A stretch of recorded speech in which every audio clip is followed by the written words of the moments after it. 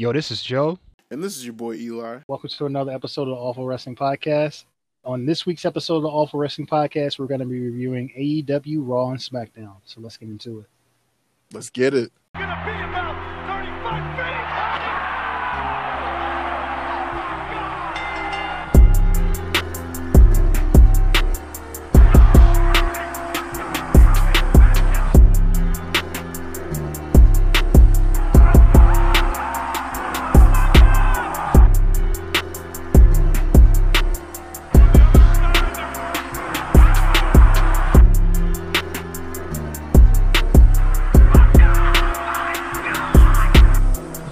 So you want to go ahead and get into SmackDown? Yeah, let's get it. Okay. It started off with the in loving memory of John Huber, honoring the passing of their Luke Harper, but he's really Brodie Lee in AEW. I thought it was nice. They definitely probably could have shown like a video clip or something, just honoring his time there. Because I feel like they do that with a lot of different wrestlers that do pass. They have a video clip of what they did there, but We got that for Pat Patterson, too. yeah, like technically, I guess he's signed with AEW, so they can't do that, but they technically could at the same time because they still own the property of the name Luke Harper and the Wyatt family. So, but it is what it is.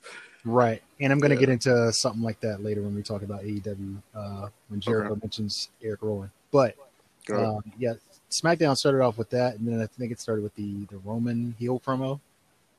It did, yes. Yeah, so Cocky Roman is easily one of the best sales in the company right now. He's got to be.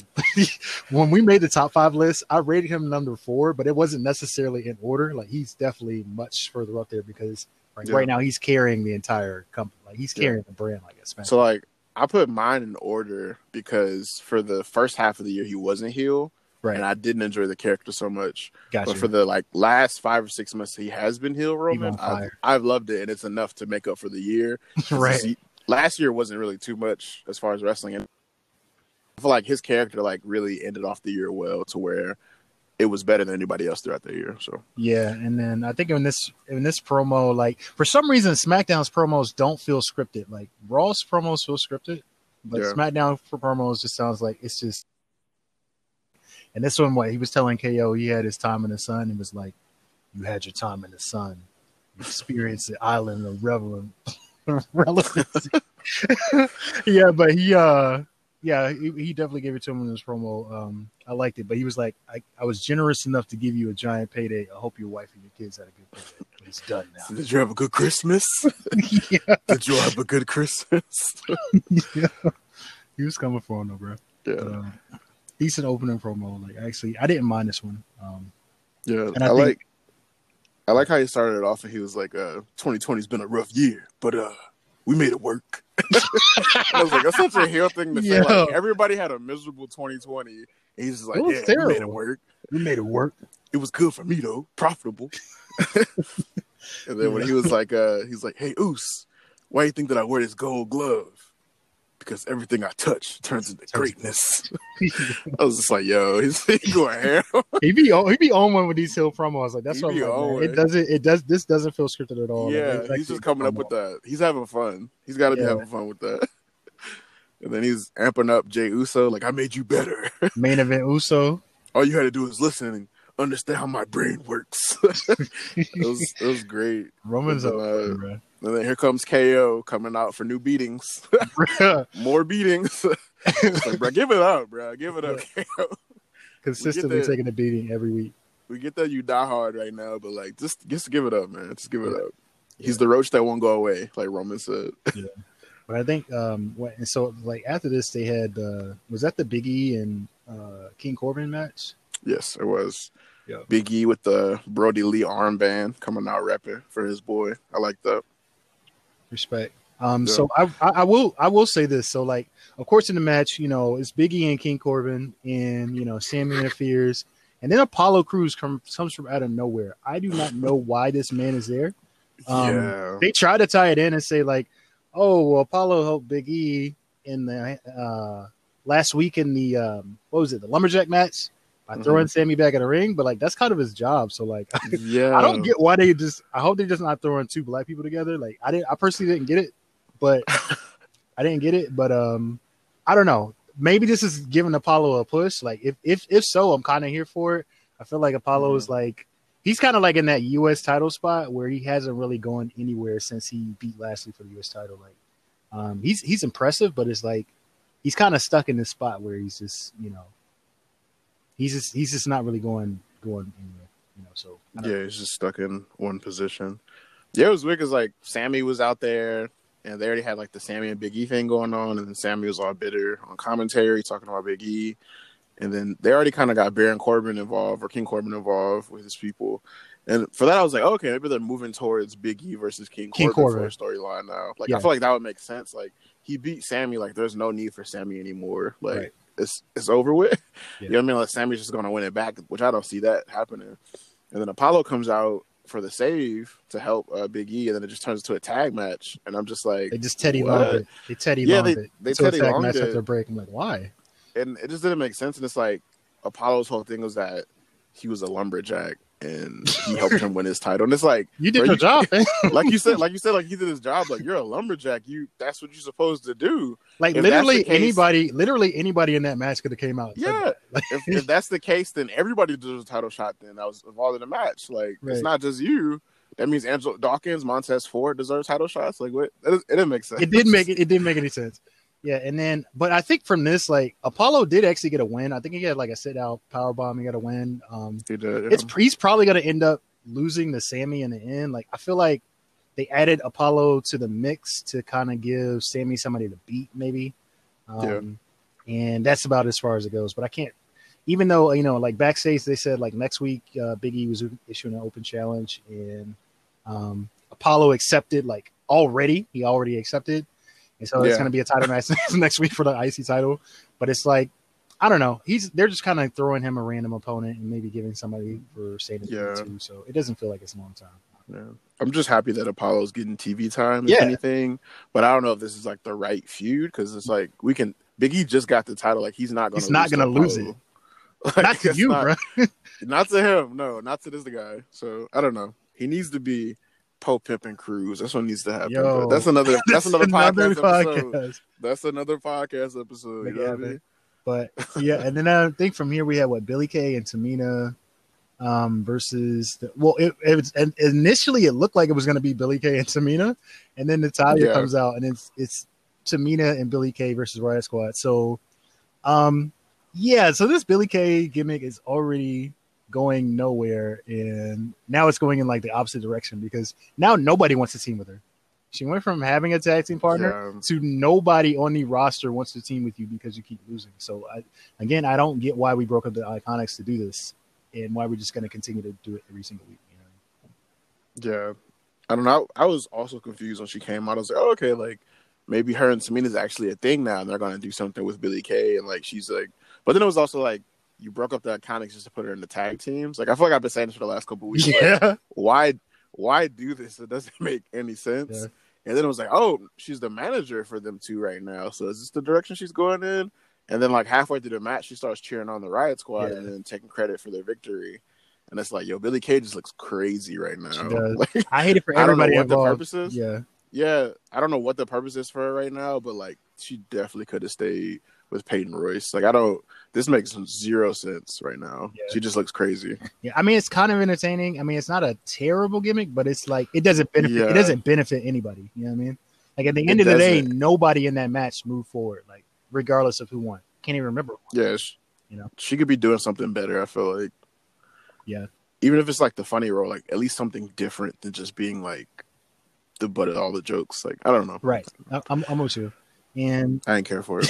Yeah, same here, bro. And then I think we had Bianca and Sasha, who like teamed again for like I think they teamed last week, but Bianca and Sasha versus Bayley and Carmella. So it was, for me, it was a good match between these four. Like, I mean, they don't really have bad matches. There were a few good spots I like last week Bianca was using her hair, for the tag, but this week she tried it, and then she ended up using her hair to throw Bayley into the steps. I actually like that spot. Reginald actually impressed me this week. Backflipping off the apron, like, okay, he had some athleticism, but did something other than getting beaten. It was decent. Yeah, I was watching and I was like, did he just do a backflip? Like, okay, all right, Reggie, I see I was you. like, did he come from NXT? Is this actually a wrestler and just not just a ballet? Like, I started looking. He got to be a wrestler. The way he be selling some of them spots, I don't know. But then it's like he'll do something kind of cool, and then Sasha just beats the crap. He out be of getting him. the brakes beat off him. Sasha be beating the brakes off that man.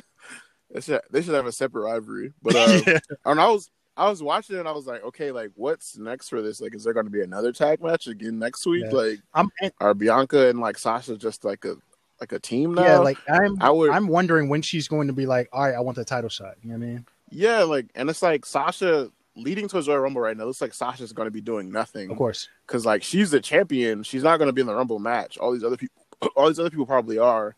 What is going on right now? Like, shouldn't they be in a feud with one another? Right. Like, it didn't really make too much sense as far as that. But I enjoyed the match. I thought it was cool.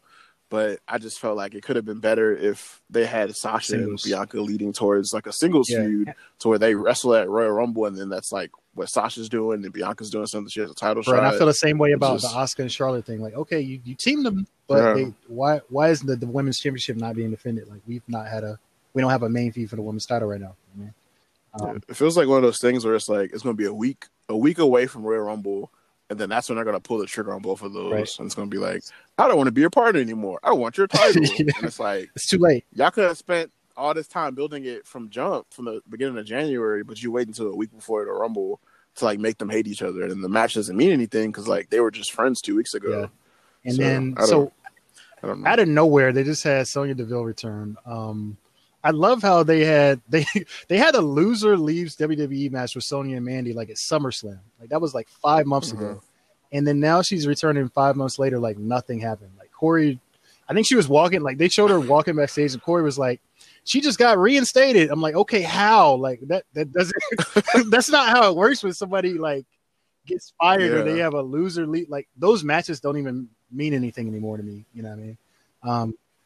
And it was might as well as just like, okay, well, she left for 5 months and now she's back. Like, okay. I mean, I'm cool with her returning and stuff and like getting like coming back for whatever she wants, but it's like, bruh, that match was so it meant nothing. But cool. Yeah. They could have did it better to where because I know she was on Raw originally. Yeah. Because she was going against Mandy Rose, and then I guess like this means she's hired on SmackDown. No, I think she was on. I think she was on SmackDown when they had the loser leaves the WWE match actually. And I think, got it. I don't know. Something happened. Whatever. She's back, and it was a loser leaves WWE, and she's clearly back in WWE. That's awesome. I don't know. I wonder what's next for her. Like, are they going to have her be like this serious character now? Is she going to be going against Sasha just to lose, just like Carmella did? Right. Like what are y'all doing with this? Don't put her in a title feud because she just got back. If she doesn't win, she goes to the bottom of the roster.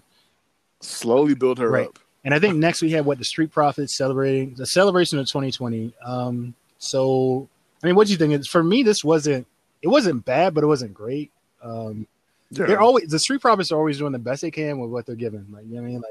Like, I low key was like, I thought this was gonna be like a WWE shop ad in the beginning.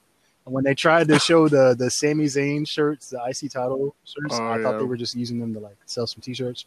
I think that this made Rude and Ziggler. I mean, Rude and Ziggler look kind of legit, like legit heels, like, but they need to win the titles like to be taken seriously. I was watching this like, okay, like they actually had to take the belts off the Profits to make this like kind of move on. You know what I mean? Yeah, I don't know. That's what I thought about this segment. I thought they were entertaining as they always are, but it just seems like Vince is kind of like, what can I do this week? This will be funny. Yeah. Let's just have them do this. Like, let's just show them this because they're funny. And it's like, it doesn't really make a lot of sense. Like, why are you amping up other people's stuff? You know what I mean? Like, it still doesn't make a lot of sense. I didn't know that Dawkins could play the drums. That kind of got me. I was like, okay. Like, he's multi-talented. All right, I see you. I don't know how this applies to wrestling, but it's cool. You play the drums. It's the new year, I guess. You know what I mean? You're being festive. And I just felt like with Dolph and Rue, like, it seemed like they're just hating. Like, they're just hating on the Street Profits. They don't have really any claim to the titles for real. It's just like they feel like they deserve it, but it's like, why do you deserve it? Both of y'all are as single competitors. Y'all weren't that successful. What makes you think you just deserve a tag title? That's why I was saying they have to win it. Otherwise, it's just like, all right, this is just dragging. Yeah, they gotta win it. They gotta win it, and then maybe they cheat to win, and then the Street Profits win it back eventually. Like, that's the only way it makes sense for them to keep coming back after the Street I'm cool with them Profits. winning it at the Rumble and keeping it for 3 months and then losing it at Mania. That's what. Yeah, to transition it over to someone else. I'm just glad that Robert Roode is doing something. Same, bro. Same. He's actually being used, even though he deserves more than what he's doing. But next thing we have Daniel Bryan and Otis versus Shinsuke and Cesaro.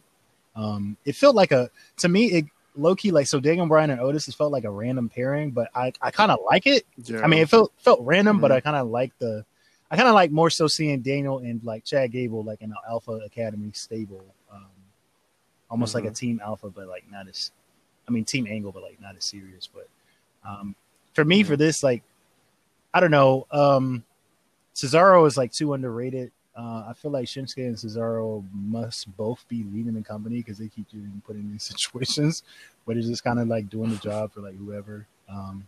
The match was good. I mean, I think that Cesaro ended up catching like Daniel Bryan like in a suicide dive and then turned it into like a lifting uppercut. Like, I think that's why I know that he was underrated. I really hope they go to AEW though. Like, I really do, because it's like, this is another week with them. I wouldn't say jobbing, but it's just, it's just a losing streak. Like, why even put them in a tag team if you're not going to give them the tag team titles and you're just going to have them lose like every single week consecutively? I don't get it. Yeah. I feel like they should do the Drew McIntyre tour where they leave for like 5 years and then come back and then they're this new built star and they're taken more seriously. Especially like with Cesaro, like, bruh, like, he has all of the attributes to be a great star, but they don't really press the button on him. So he just has all these random gimmicks like the Swiss Cyborg, or he has the James Bond gimmick, and it's like, do something with him, with his character, like make him into something. But it was a decent match for the most part. Otis is entertaining per usual. Cesaro was pretty good in the match. I don't know how I feel about Daniel Bryan and Otis doing that hip exercise. Like the little clip they showed. I was like, what is this? But okay, I get it. Y'all are trying to be a joint team. I get it, building some chemistry. But when I was watching this, I was like, what is the chance that Daniel Bryan wins the Royal Rumble? Because they keep talking about it like he's never won the Rumble. They've made it his main storyline now. Like, this is his thing. Yeah, and it's like, if he wins, is he going to go against Roman? And how does that fare as far as Roman's character? I can see that. You know what I mean? Like, how would that look? I mean, I wouldn't be mad at it, but it would just, I'm expecting like a Rock versus Roman thing. And that might just be my fault because like I'm getting amped up off. That's of where rumor, our expectations you know what I mean? are, But it's like right now, so we can only see that. Yeah, it's set high for Roman, so I feel like Daniel Bryan versus Roman would be kind of like, unless Daniel Bryan challenged the champion from Raw. I can see them making a story out of it because a few years ago, I think that's when people first started booing Roman is when he eliminated Daniel Bryan from the Royal Rumble, or he won that year or something like that. It was something around that. I think he either directly eliminated him like a few years ago, but like that's when they legit started to boo him because everyone wanted Daniel Bryan to win the Rumble that year that Roman actually got it. So I can see that happening. Yeah, I wouldn't be mad at it. They'll just have to make sense of the story. But since you put it that way, there's some good story to be told there, especially if they show the stuff in the past and Roman's like, you're the reason why I'm this way. Going in that direction. They booed me because anyway. So I think next I was the top star. Yeah, but so the main event for this was actually it was main event Uso versus Kevin Owens. That's what I'm gonna call him from now on. Main event Uso. Hey, because they couldn't tell him apart before him, but he's really shining right now, you know what I mean? He is. But really it's crazy that Jey Uso can be in the main event and it doesn't feel like this is like not a good show because it's Jey Uso in the main event, you know what I mean? But Jey Uso is like really shining right now, you know what I mean? This storyline has really pushed him really, really far. So this match was never close, like at all though. Like KO definitely dominated him. And I think he attacked the leg like most of the match and actually won with a stunner. But the most memorable stuff was, of course, all that stuff like after the match, like him, handcuffing him to the rope, and like Roman, coming to his aid, and like they absolutely punished KO again this week, bro. Like bouncing his head off them LED monitors, like throwing him off the scaffold through the table. Like, man, he just keeps coming back for this beating, like you said, bro, every single week. Yeah. For me, when I watched the match, I was like, man, it feels like they're really milking the storyline to get to the Rumble. because it really feels like it's going to be KO versus Roman at the Rumble for the last time. Like that might be the last part of the storyline. But I feel like the way it ended at TLC, it should have just stopped there, and they should have started with somebody else. But yeah, have the cage match. But it seems like they're really trying to milk it for what it's worth. I want to see a new opponent for Roman and Jey Uso, but it doesn't feel like that. It doesn't feel like that right now. But I feel like it would mean more for Roman's character if he's making a bunch of people in the locker room pay respects to him. So like one by one, he's just making people respect who he is as Roman Reigns, and then you build up to WrestleMania with something else. But I don't know. I just didn't really care for the match, and then the fact that KO won clean on Jey Uso kind of like they were. It was never close though. Like it was never close during the match. Like he beat the brace off Jey Uso. It wasn't close, you know. Yeah, but I don't know. I feel like Jey Uso didn't need to take a L on this show, just for the sake of the storyline. But I did enjoy the beatdown with Kevin Owens. I'm hoping this is the last beatdown he gets, and then this is just it. Like he just doesn't come back anymore. Because I'm kind of over him just coming out the same every day with the same promo every week, just being like, "Oh, you're a little Roman, get out here! And you're family, Roman, get out here!" Like I'm just, it's like, bro, it's getting kind of stale already. Like stop it before it gets too stale. But my favorite part of this segment was Corey Graves when he was like, "Oh my God, look at Kevin Owens' head being dribbled off the LED screens like a basketball." Like I was, I was so weak. I was so weak. But I don't know. I feel like with KO constantly coming back, it kind of shows like Roman's character is working, but not really, because like his whole thing is asserting his dominance and making the person understand like who he is. But like KO keeps coming back, so it's like, is Roman really proving his point at all? If he keeps coming back, you know what I mean? Like, why have him come back? He should be done with. So, like overall, already. What would you rate the whole show? Like, if you had to give it out of 5, I give it a 2 out of 5 stars. Okay. Yeah, I didn't really find myself enjoying it too much. Okay. Yeah, some of it was just kind of could have did without some. I think I actually gave it a. It was like a low 3. I put a low 3 on here. A low 3. The lowest of 3. Not a 3. Yeah. I gave it like a low 3. Yeah, you're right. I mean, kind of the pop at the end with KO getting thrown off the stage, that was kind of big for me. And then the tag team match, with Sasha and Bianca. But yeah, I mean, you're probably right. It's probably like 2.5 out of 5 or 2 out of 5. But I give it a low 3. Yeah. So. Yeah, I rated them harshly this week. Just because, like, I feel like with the previous weeks, like, they've been kind of good. And then it got to a point where, like, it just kind of stalled off a little bit. So where, like, they started getting kind of raw-ish. And then now it's just kind of like, what are y'all doing? But I feel like because they're trying to build us a new year, and they're kind of more so focused on the new year. So maybe, like, next week they'll get better with it. But I didn't think it was that great this week. Yeah. You know what that means. So, I didn't know how to go from there. I probably should have started. It's okay. So up next we have AEW Dynamite, which is a tribute show to Brodie Lee, which is beautifully done. They started off with the 10-bell salute that they traditionally give wrestlers that unfortunately pass away. I thought it was very well done. Everybody coming out and showing respect. You had his sons out there, his wife. And you could just kind of tell, like, this show is for Brodie Lee, like, straight from the jump. Much respect to AEW for pulling this all together, like, with a limited amount of time. The tribute to all the packages, the video packages they have with Dean Ambrose, Eddie Kingston, Jericho, like, all of that. Yeah, it was beautifully done. And it was just amazing because, like, I feel like Brodie Lee's one of my favorite wrestlers. And I was excited to see what he's going to do in AEW as far as his Ultimate character and to see where he would go. And then from the pass away, it was very kind of sad for me, very sad for me. And I wasn't expecting it to happen. I was just kind of out getting Chinese food and then looked at my phone and I was like, oh no, like this happened. But, rest in peace to Brodie Lee. And he'll always be one of my favorite wrestlers for sure. Yeah. And then I think after this, they had the tribute videos. It was John Moxley kind of sharing some kind words for Brodie Lee, which is nice. And then it went into a private party and Matt Hardy versus the Young Bucks and Colt Cabana. What did you think of this match? Yo, Jericho is a great commentator. Like, I'm just saying, like during the match, like Loki, I wish he did it full time, but I also want to see him wrestle. So you thought the opposite? Yeah, bruh. I thought he was doing a lot, but I wasn't mad at it because it's a tribute show. But I just thought he was doing a lot. I was just like, okay, tone it down just a little bit. There were some parts where he was good, but it was just like, you're a little too keyed up for me right now. But go ahead, I'm sorry. Okay. So that was something I like. We disagreed. That's cool. But during the actual match, like Colt Cabana actually stood out to me. He probably surprised me the most. The hot tag where he did I think he did a springboard moonsault, and then he did like a spinning, swinging head scissors. Like Duke can really move, just for his size and everything.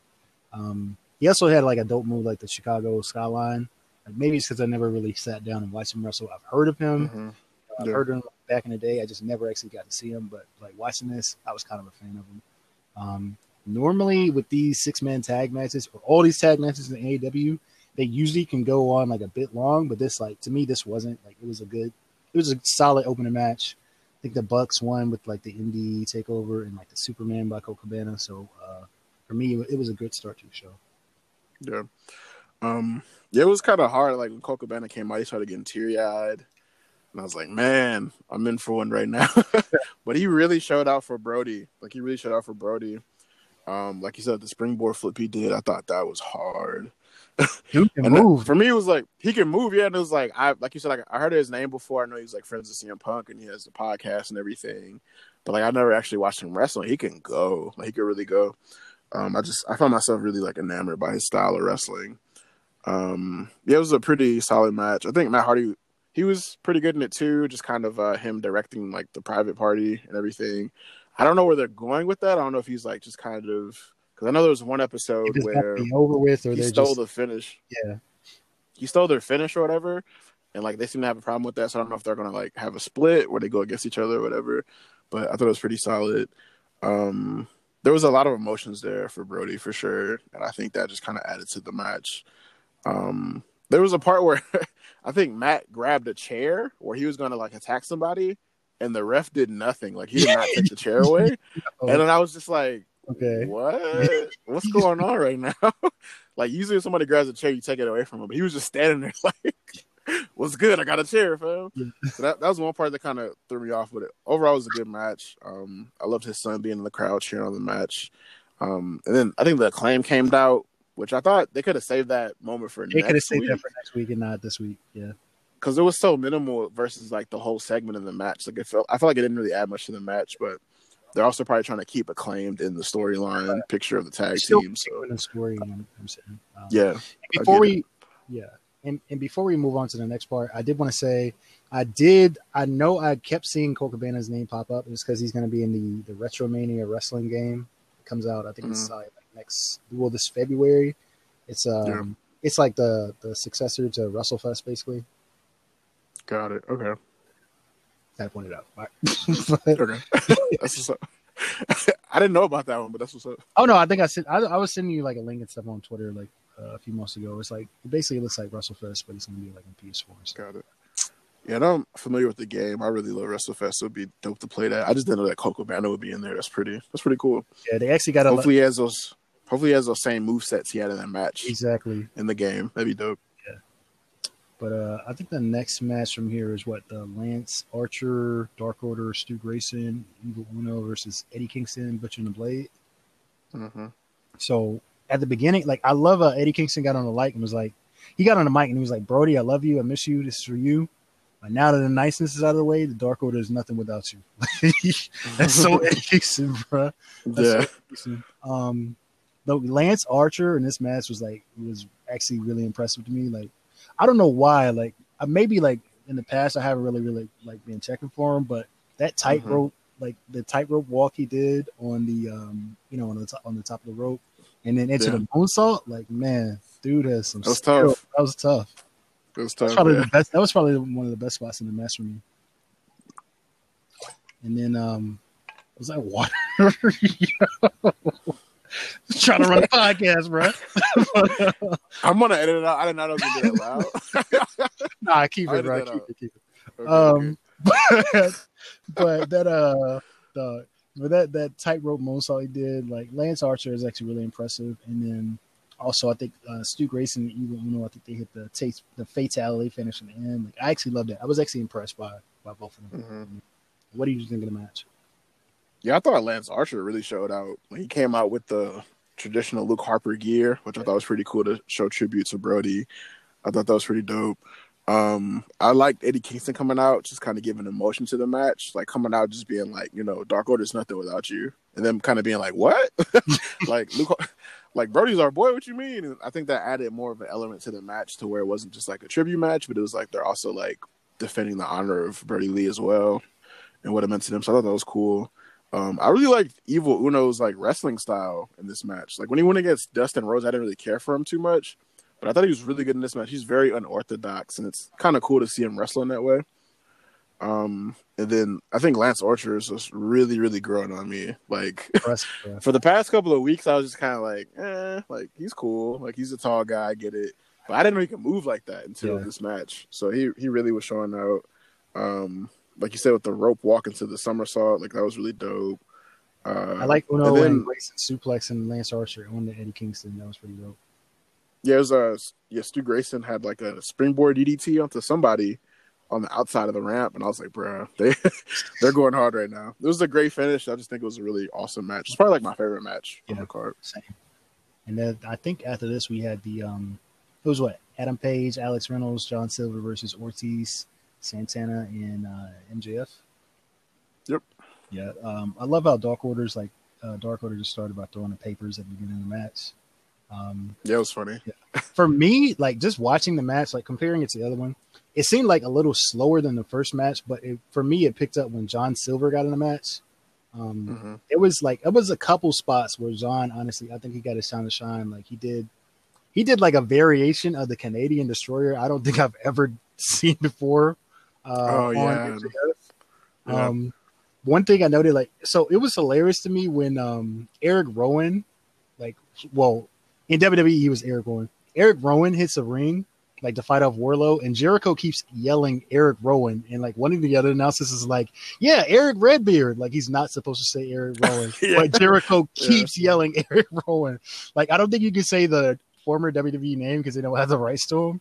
But Jericho was like kind of like oblivious to that at the beginning. He just didn't care. He didn't care. It's like Rowan. It's Eric Rowan. Yeah. But then also, I think I love the spot where they had -1 hits MJF with the kendo stick and stuff, and just the entire match. I mean, it was pretty solid to me. Yeah. I thought the throwing papers at first for Brodie was pretty dope. I think Brodie does that. Where he throws the papers at the person. I thought that was cool. I think Adam Page looked really good in the match. Yeah, he's kind of growing on me a little bit more too, just as far as his wrestling style. I think Santana and Ortiz play very well off each other, but obviously they're a tag team, so they're going to do that. But I really like them here. And then John Silver, he really showed out. He's like probably one of my favorites now. Yeah, I remember a couple weeks I was like, "Who is this guy?" Like I wasn't really feeling Long John. Long John Silver. Like, is this guy serious? Like he just looked like a buff midget to me, but he's actually really shining right now. Like I can't lie. Like I look forward to watching him like every week. So yeah. His destroyer move on MJF was pretty dope too. And then with the Eric Rowan interference, I thought it was like beautiful for him, like not sticking up, but more so like coming out to defend the Dark Order and to kind of show tribute to Brodie. I thought that was pretty dope. But when Chris Jericho said his name, I'm like, oh, I don't think he's supposed to say that, man. Like, do they not have a name for this dude? Like, what's his real name? Say his real name. Yeah. Eric Redbeard. It didn't make a lot of sense, but I also understand it for the moment. And then maybe Jericho was just like, just feeling the emotions of the night and everything, and just kind of lost, he probably just forgot to not call him Eric Rowan. Yeah. But I wasn't like super mad at it or anything. But I was like, am I tripping? Like, did he just say Eric Rowan just now? Did that just happen? And MJF's and Brodie Lee Jr.'s interaction was pretty dope. So I think Brodie Lee Jr. wants to be a wrestler. So I think this kind of gets him like into it. But then also it's like his tribute shows for his father, and to see his son actually there doing spots is pretty cool. And I feel like, his dad would be proud of that. So I thought it was very beautifully done. Yeah. And then also Rowan holding the sign at the end, goodbye for now, my brother. It was beautiful, man. That's tough, my G. Super tough. But I think the next match from here was Anna Jay and Tay Conti versus Penelope Ford and Britt Baker. So I'm going to keep it a buck. this was my least favorite match on the whole card. I think it ended with a sleeper. There's not much I can say about the match. You know what I mean? Gotcha. Wasn't really rocking with it. Not mad at that. It was okay. I thought it was a decent match. It was pretty decent. But Tay Conti was just getting wrecked the whole match. I was like, yo, is she gonna make a comeback? Like, what is going on? I didn't get that part, but I think they were just trying to build up for Anna Jay to kind of have like the saving spot where she finishes the match. Yeah. Britt Baker, man, she's just dope to watch, man. Like, I really feel like they should build the division around her more. She's good on the mic. Her character is good. The doctor gimmick is cool. Like, her finish is cool. I really need them to build around her and then just have her go against someone else, and they just have a long rivalry to where maybe the women's division kind of gets bigger. You know what I mean? Just build around her slowly, and then maybe bring somebody else in. But yeah, it was a decent match. I like the hot tag from Anna at the end, and them just kind of paying respects to Brodie. It was a decent little match. One of us thought it was decent. Good. All right. Okay. And no comments. And we had so it was a Brodie Lee Jr. 6-man tag dream match. So it was like Team Taz, Will Hobbs, Ricky Starks, Brian Cage versus Dark Order number 10, Orange Cassidy, and Cody Rhodes. Right, so like again, all three of those handpicked by Brodie Jr. So off the rip, I don't care how many times I've seen it. Like, I never get tired of the Orange Cassidy hands in the pocket thing, like with the low kicks and stuff. Like, he could do this every single match, and it's still not going to get old to me. Just a spot with Hobbs. Yeah, I mean, what did you think about the overall match? I thought it was pretty good. I thought it was cool. I love that it was picked by Brodie Lee Jr. The fact that he picked it, I was just like, okay, I'm just going to sit and enjoy this one. I'm not going to rate it too harshly. Like, this is what this young man wanted to see. So I'm just accepting it. I think Hobbs in the match had a lot of potential. Just watching him, I was like, man, I really want to see him kind of get more, used to like wrestling and maybe doing more character work. Because I feel like he's going to be something special just moving forward. It just kind of depends on where they go with him, though. I really like Ricky Starks. I do too. Like, he kind of reminds me of a young Rock. Yeah. Not to compare him, because I feel like you can't compare anybody to The Rock, but he reminds me of like younger Rock, like Nation of Domination Rock, with just like his little subtle movements and his face, like the way he makes his faces and stuff, and the way he wrestles. It kind of just reminds me of like The Rock when he was younger. Orange Cassidy was entertaining per usual. I kind of want to see a little bit more from 10 in the match. Same. Because I know 10 is like one of Brodie Lee Jr.'s favorite wrestlers, like one of his most favorite wrestlers, and he's from the Dark Order. So I thought he'd be doing more in the match. And I think he ended up getting, like, he get the win in the end, but I wanted to see him more, especially like he's not going to be in the main event like on a weekly basis. I mean, like, this was his main event thing. So I would have liked to see him more. It was a little odd with the Taz and Arn Anderson thing. Like, they had a spot where they were like on the apron at the end with chairs. Like, I didn't really get that, but whatever. Yeah, it was just kind of me. Yeah, it was like, man, okay, I don't know where we're going. So they did do a thing at the end where like Sting and Darby emerged from the same place at the end. So I will say this, like the Sting emergence thing, I'm waiting for Sting to actually throw a punch or like hit somebody because it's like you can only do this so many weeks in a row. Not to take anything from the show at all, but he's come out and done the same thing. He showed up where Team Taz is, and showed up where Darby is, and showed up where Cody is. He appears and Tony Schiavone says, "It's Sting!" You know what I mean? Like, he does the whole thing, but it's like, okay, I saw that 4 weeks ago, Manju. Again, not taking anything from it, but it's like he needs to actually fight someone really soon, or it's just going to be like a thing that, okay, Sting's going to appear, he's not going to throw a punch. It is what it is. You know? Just like, get somebody the Scorpion Deathlock or something. Hit somebody with a bat. Hit somebody with a bat, yeah. You have bats on your T-shirt. Let's see that bat. Stinger's blast. Swing that bat. Yeah, I like them coming out together though. Like that, just that moment of Darby and Sting coming out together. Yeah. I thought that was dope because it's like Darby's kind of like reminiscent of a Sting type. I still want to see that one match like that. Yeah, that ominous kind of character just in the rafters, watching, lurking. I like that kind of stuff. But it'd be cool. Like, I wonder if they're gonna do like a Sting as his mentor, manager kind of role. I feel like that would make sense, and like that way he doesn't have to wrestle because. I know last time he wrestled with Seth Rollins, it didn't really end too well because Seth Rollins is kind of wilding, but in that match, but I don't know, I need to see him do something like you said, like he has to do something. Like, is he just gonna look cool and be Sting, or is he gonna mix it up with somebody? You know what I mean? Like that needs to happen. Like you can only see ASAP. this. I don't know if it's gonna be at. Yes, like I don't know if it's gonna be at the next pay-per-view or what, but it needs to be soon. And I think to close the show, they had they did the Cody Rhodes. Cody Rhodes was on the mic at the end, and they were giving Brodie Jr. the retired boots and the TNT Championship for life. Like that was beautiful, bro. I love the pictures and the videos they had from both companies, like not just AEW footage, but also had him with like Seth Rollins and Big E and Becky Lynch, and like just photos, like just stuff of his entire career. Like it was a way to close the show. I respect it. Yeah. Yeah, watching Cody trying to fight back the tears during his speech, I was just like, oh my God. They're making me feel all the feels right now. Let me make it through this. The whole show was just tough to watch. Like everybody was very emotional and, just paying tribute to this man that was just an amazing person and an amazing family man. And him putting his son putting the boots down and the bandana down, I thought that was really beautiful. And then with the video package, like I almost cried, bro. Like I was like, all right, man, give it up. Like I might have to shed a tear real quick. You know what I mean? For Brodie. It was hard to watch, but it was very beautifully done. And I just think the whole show is just beautiful. I can't even rate it. Like I'm not even going to rate it. I just thought it was beautiful, and I want to kind of just send our thoughts, and prayers to his family, and just kind of pay respects to Brodie. I just think it was an amazing show, and I always remember this show and what they did for him.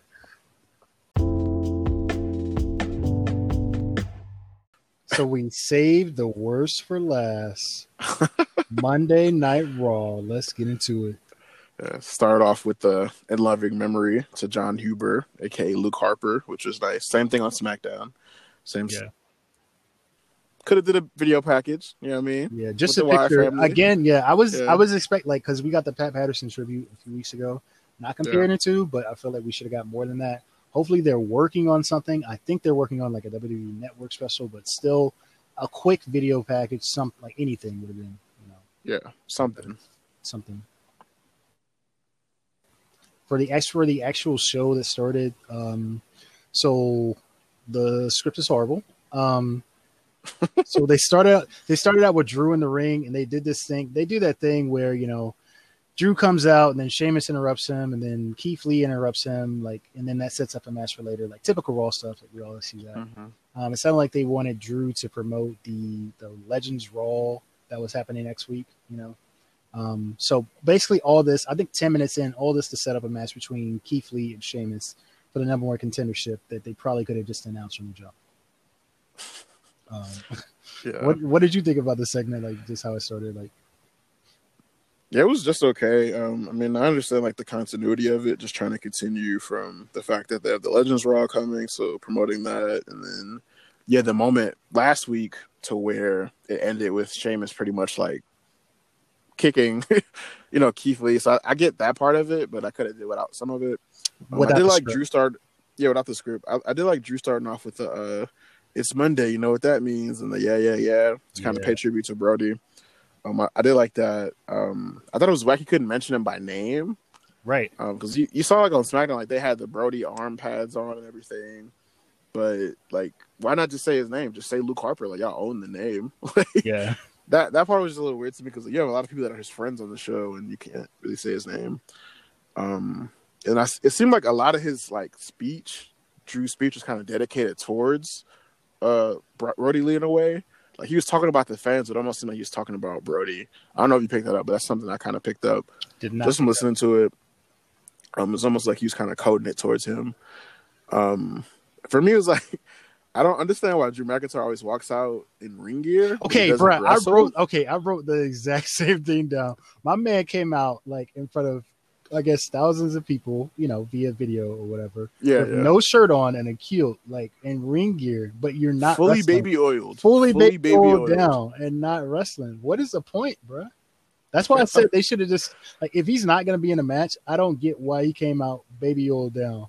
And not fighting. It didn't make sense to me. Yeah, it's like usually like he'll come out with a leather jacket on, or like a t-shirt, some jeans.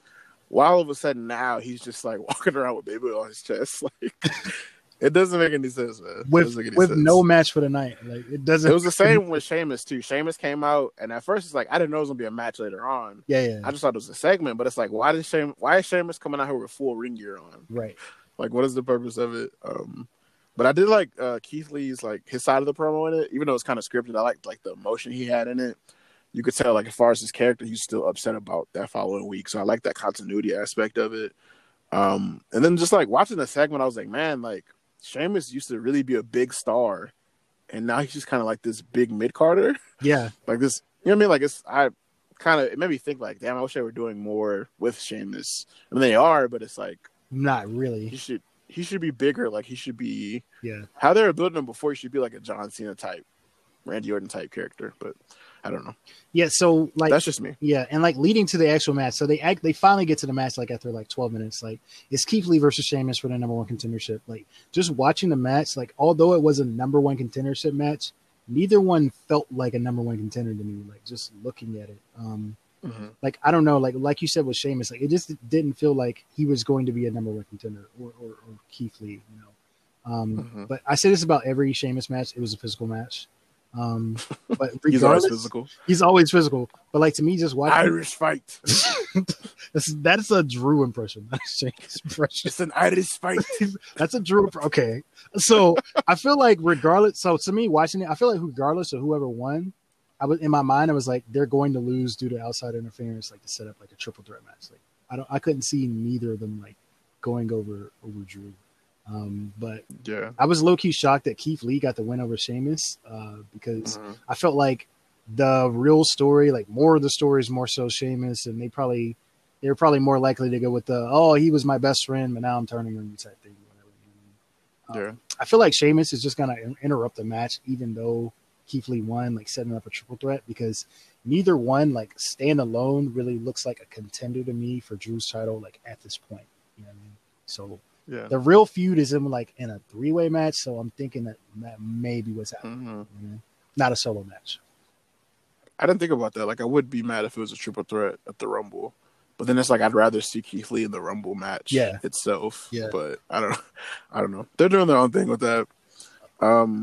For me, it's like I love the aggression in the match. It was very aggressive. It was physical. Sheamus is physical. Every match Sheamus has is physical. Physical. He brings it to him in an Irish fight. Is that better? That's Drew, bruh. That is a Drew. Okay. That's not better. That is a Drew McIntyre impression. That is not a Sheamus impression. Hold on. An Irish fight. You just sound like Drew. Yeah, that's still Drew. That is Drew. You're right. My bad. But I feel like in the match, like you could tell, like they really didn't rock with each other. Like they were still upset with each other from the promo, like prior. Yeah. I didn't really care for Drew McIntyre being on commentary. I could barely hear what he was saying. I didn't care for it either. Like he was just like, yeah. I mean, I'm a friend of his, and it was just like, what are you saying? Speak up, like speak up in the mic, bro. Speak up. But I thought the Spirit Bomb from Keith Lee on Sheamus was very impressive because that's a big dude. Like Sheamus isn't little. Like that's a big guy. He got some meat on him. Pause. But I thought it was dope. And I like the clean win over Sheamus. Like he kicked him in the head to end the last show. Like y'all were teammates, and then now this week it's like I get the win over you. Like I like that. I like the continuity of it, but it does kind of seem like they're leading towards like a triple threat situation versus like just Drew versus one person, because you can't just like get one person out of the way. Like they both have to be involved in some way. Yeah. Spoiler alert: Sheamus definitely interferes on Monday, so just FYI, that's going to happen. So yeah. So another match ends in DQ. So the next match I think we had The Miz versus Grand Metalik. I don't know why this match is happening at all, but I didn't know the exact purpose of it, but I was kind of low key glad they booked it because Grand Metalik is kind of really underrated. He really carried the match. Not that Miz is terrible, but I mean like his speed, like as far as him being like a luchador, like his pace in the match, like Grand Metalik kind of carried the match.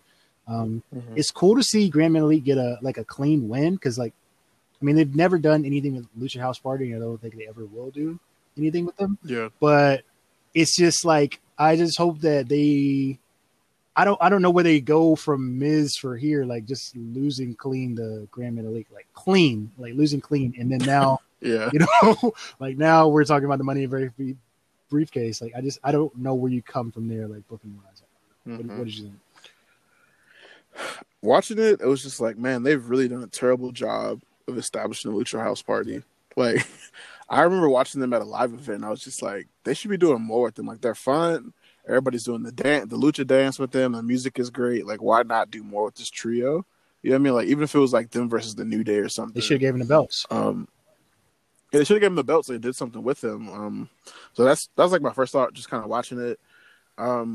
They had like a little talking segment too before that, where it was like Grandma League talking, and I was like, he can talk. Like they talk, because like they've never had the Lucha House Party really say You're right, anything. though. Like they're just kind of there. Yeah. But I did like Miz's intensity in the match. It seems like he really wanted to regain the Money in the Bank briefcase and just kind of eventually obtain the WWE title again. But then he took the L to Grandma League, and it was okay, like, all right, this doesn't make a whole lot of sense, but all right. And then for me, it's like I just hope that this win kind of leads to the Lucha House Party doing more. I'm hoping it's not just a one-off thing, and then like that's back it. To chasing the 24/7 title around the ring. Yeah, I feel like Raw has so much talent, but it's like you forget that they have people there. You be like, oh, like he's still there. Yeah. I thought they released him. Like I didn't know they were still wrestling. Same, bro. I thought they let him go. They need to do a better job. Yeah, and I think next, so I hate these. I hate that they do these on a weekly basis. I wish they were doing something else, but they had the Alexa's Playground thing. So this wasn't even the final segment, because they do have a segment later. But Alexa comes out on like a full-on swing set in the middle of the ring. And like, I think she's plugged Legends Night again. And you know, like Randy didn't come out, like he's in the Playhouse, like he's backstage in the Playhouse. And they really used this segment to announce that later they're going to have a segment, which I absolutely hate it. I feel like it's just a waste of TV time. I don't know. This to me like felt a little pointless. They could have just had the one segment at the end versus saying, "Hey, we're gonna have a segment later." Like, I don't know. It was too much for me.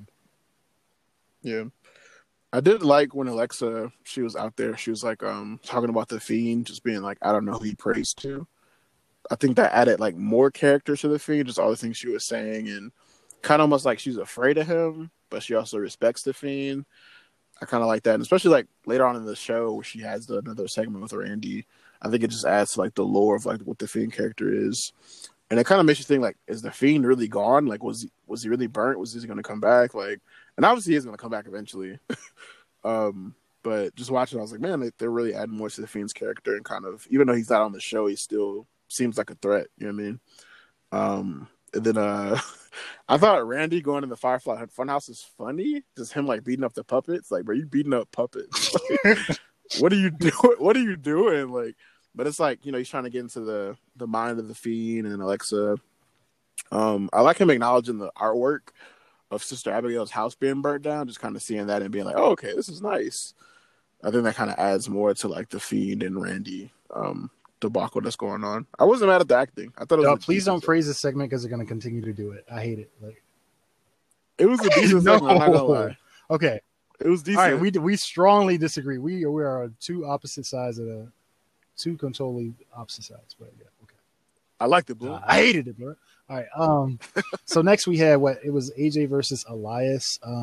For me, this was a good match. Like, I forgot how good Elias is. Elias had some moves that surprised me. Like, I think he had like a tightrope into a Meteora, like, and then also like a spinning. He had like a spinning TKO. Like, after seeing Elias, like, I was hoping that Elias could actually beat AJ to continue the feud, because this feud has just been like drifting. I don't know. No pun there. He's the drifter. But yeah, like, he's just been drifting on Raw, and they haven't really utilized him other than, you know, getting interrupted with the guitar and everything on a weekly basis. I think AJ ended up winning this match, right? Didn't he? I think so. Yeah. Like, but yeah, it was forgettable. Yeah, it was. It was forgettable. So. Like, he lost, but AJ lost to Drew, so I guess he kind of needed this win more than Elias. But still, like, Elias kind of needs something. You know? Yeah. I think watching it was nice to see that he was actually doing more. I don't know what him and Jackson Ryker's relationship is just yet. Yeah. I think he's just kind of drifting with him, I guess. Like, he's in the back just listening to him play guitar, like, yeah, I like this song. Why are you here? It reminds me of home. Like, what are y'all doing? Why are you here? Yeah. But yeah, he hasn't really done anything significant since his feud with Jeff Hardy. So it's nice to actually see him like on the main card doing something more, you know what I mean, more relevant with AJ. And he was really like he looked really strong in the match, somewhat strong. There's a few spots where he's just kind of tossing AJ around like a rag doll, and it kind of like it showed like Elias is like his more aggressive side, I guess. You know what I mean, in the match. And then I just feel like what almost is like he's very intimidating, but he does nothing. Absolutely nothing. And it's like I just want to see him like choke slam somebody, like big boot somebody, like do something else. Like what's your finisher? Like what do you somebody? do? Yeah. Yeah, and like I just was like, can they do a tag match where it's like AJ and Almost versus Elias and Jackson Riker or something? Like let's say this dude mix it up. Like, okay, you're like this enforcer character, but what can you do? You know what I mean? Like, even though like back in the day, Shawn Michaels had Diesel as an enforcer, Diesel still wrestled. You know what I mean? So it's like, let's see Almost do something. That was like my main takeaway from it. And it's like, what is the end goal for this character? Like, is he just going to keep defending AJ? He going to be a bodyguard? Is he going to actually mix it up and wrestle? I'm feeling that too. Yeah. I think next we have Charlotte and Nia Jax. And yes, Charlotte with Asuka versus Nia Jax with Shayna Baszler. Yeah. I think the story behind this was like, Charlotte getting, I guess, seeking revenge after her injury from, quote unquote, I'll just say quote unquote injury from Nia Jax a few months ago. Which I don't even think she was actually injured. I think she just took a break from WWE. Probably. But I love how WWE is taking this Nia as this unsafe worker thing, and it's just really ran with it. She's just like injuring people and like taking out Lana. That's, like, your character. Your real life mistakes. Your real life mistakes is your character. But yeah, like the match. I mean, the match was like interesting towards the end. Not surprised it ended in a DQ because like this is Raw. They don't want anybody to look weak, but I do want to see. I kind of want to see the tag match with Asuka and Charlotte versus Nia and Baszler. Hopefully they take the titles off of them so that, Asuka and Charlotte can just fight. Like that's my only takeaway from this whole thing. Yeah. Because, again, we have a women's title that's not being defended at all. So many people are getting lost in the roster because we're not really defending these titles. Like same thing with what's her name? With Bobby Lashley's U.S. title. Like there are so many. Like Elias could be competing for the U.S. title. There's a lot of people getting lost in the roster because they're not defending the main titles at all. They're just teaming everybody up and put them in the tag team matches. You know what I mean? Yeah. I think for the match, for me, I did like the history of Nia kind of being there injuring Charlotte. Like I like them showing that segment. It felt like a little too late though. Like they should have shown this last week and then had this be the reason why Charlotte came back was to like spite Nia Jax for injuring her. Like that would have added more to this because last week it was more so just like Charlotte being like, well, I'm a champion and I like gold, so this is why I'm back. You know what I mean? Like this is why I did this. Like it should have been like, no, I hate Nia. Like she injured me and put me out for like a bunch of months. Like they probably totally forgot that they even did that, honestly. Yeah, and it's like they added this week, and I was like, oh, that's why you came back. This makes more sense now. You know what I mean? Like y'all building this. But I thought it was a very aggressive back and forth in the match. And Nia like actually was selling. Like she was selling and like working in this match. I don't know if you noticed, but like she was like a step faster than usual. Yeah. And I don't know if it's because like she was in the ring with Charlotte or what, but like she was really mixing it up with her. And I like Nia in this match. It's got to be the Charlotte effect. Yeah. It's got to be the Charlotte effect. But I love the match. Like I thought the match was dope. And then Shayna came in and interfered, and it kind of just messed it all up for me because it was getting really good. But I feel like WWE just has this thing with just ruining matches before they get great. Like it'll build up and be like a really dope beginning of a match, and then somebody jumps in and interferes, and then that's it. So that kind of bothered me a little bit. They could have more classic matches. I feel like if they wouldn't let people interfere and mess it all up. But exactly. I don't know, it's interesting. But I think from here, like the next match they had was the 8-man tag, and this was like the last. It's like the last match we actually got for the night. It was, I think, Bobby Lashley declared himself in the Rumble for some reason because that's like a popular thing to do now. I don't know why people are doing this. It holds no weight. It's just like it's just a plug for the Rumble at this point, As for the actual match, I think it was New Day and Jeff Hardy and Matt Riddle versus the Hurt Business. So for me, the match was good. Like I'm mad they didn't do an 8-man tag before. They've just been like alternating weeks where it's like Riddle and Jeff, and it's really hard to see who exactly is fighting for Bobby's U.S. title. because Jeff is consistently losing, but Riddle's like out there. I don't know what they're going to that, but the match was good, especially like when it broke down, like where everybody's like hitting their spot and then clearing the ring, especially when like Xavier Woods did the Luke Harper clothesline. Like that was dope to me. Like that made me smile. Yeah, it was tough. Probably like the highlight of Raw, like this one match. But I'm low key. I was low key laughing at Jeff Hardy tapping out to Bobby Lashley for like the third week in a row. Like, like there is no. He really doesn't have a merit to have like another rematch. Like it's just he's consistently tapped out to the Hurt Lock. I don't get why there's still a story going on, but every week they throw Jeff Hardy out there and he's tapping out to the Hurt Lock. I don't get it. Is he trying to get the U.S. title? Like, because he really has like no claim to it because he's tapped out consistently. He doesn't, though. Like, I don't know. Yeah, he's just getting swung around like a rag doll and getting choked out every week. Like that's not. You're a Hardy boy, man. Like you're a Hall of Fame. You're a future Hall of Famer, and that's how you going out, dog. It didn't make any sense. But I think just coming out like the Hurt Business looked great with gold. Just seeing like all the Hurt Business with gold, except MVP, obviously. But just seeing them come out with gold, I was like, okay, like this is gonna be the faction of 2021. Like it should be. Like this should be the main focus of 2021 for Raw. Like them building up the Hurt Business. Maybe Bobby gets the WWE title. Hold on now. Just like maybe I'm going too far. Maybe I'm going too far. I don't know, but I would like to see that. That's just me. Like build them up to the moon. That's just me, though. But at least put him in a match. You know what I mean, for the WWE title. Yeah, I feel that he deserves it. Yeah. And then I think Bobby's going to dominate in the Rumble. I just have a feeling he will. But I don't think he's going to win because obviously it's the U.S. title, and that wouldn't make sense for him to have the U.S. title and then the challenge for the WWE title unless they're unifying them. I think Seth or somebody had both. I can't remember who. Yeah, but I really love Lashley's intensity in the match, especially after he claimed that he's going to be in the Rumble. I thought that was cool. And I really like the Hurt Business. I want to see more for the Hurt Business this year and just see them be built up more. I was kind of nervous for them in 2020, but it looks like they're doing better for 2021. So we'll just have to see what's in store for them. But it was a good match. I think it was the best match on the card. It was the best one so far, for me. And I think next they had just a quick segment where they gave Miz the Money in the Bank contract back. Which is interesting because he just lost clean to Graham in the leak. I have no idea what they're doing there and where they can go. Is like, I guess he's going to be a very, very beatable champion if he does get it.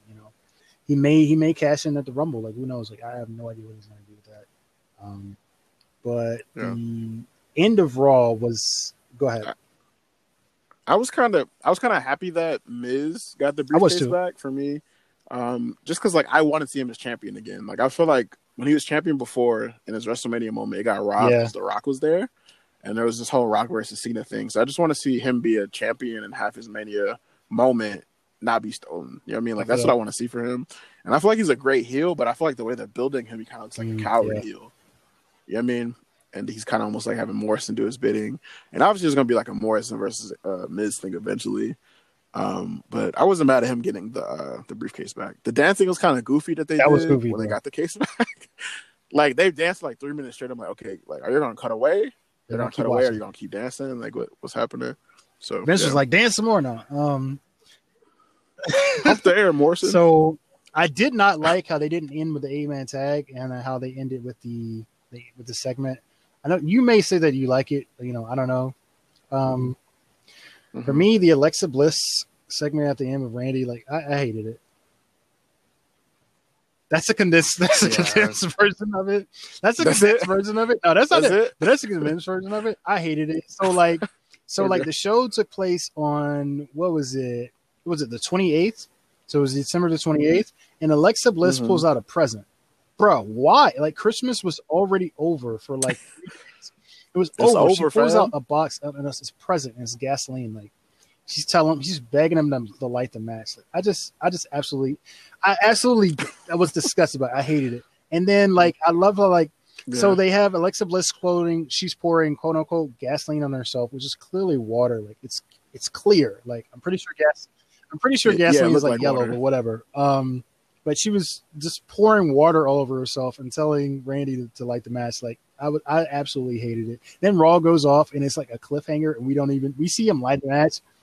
If he was standing that close to gasoline, I'm pretty sure like it would have lit anyway. But it's like I don't know. It's just so there were so many things. He stepped in it. He stepped in it. What the, bro? You can't even do. Okay.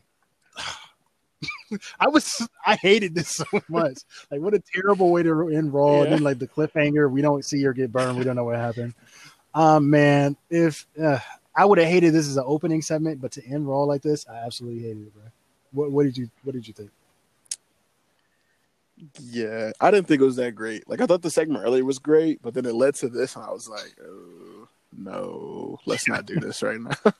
Let's not do this one. Like, for me, it was just like, so, like, is Alexa just going to sacrifice herself? Like, and then the whole time Randy was like, I'm not going to do what you want. You want me to do this so you can be back with the Fiend. Yeah. But then he did it anyways, and it was like, right. Okay. Like, so I think they're just really trying to add to, like, the sadistic Randy Orton character.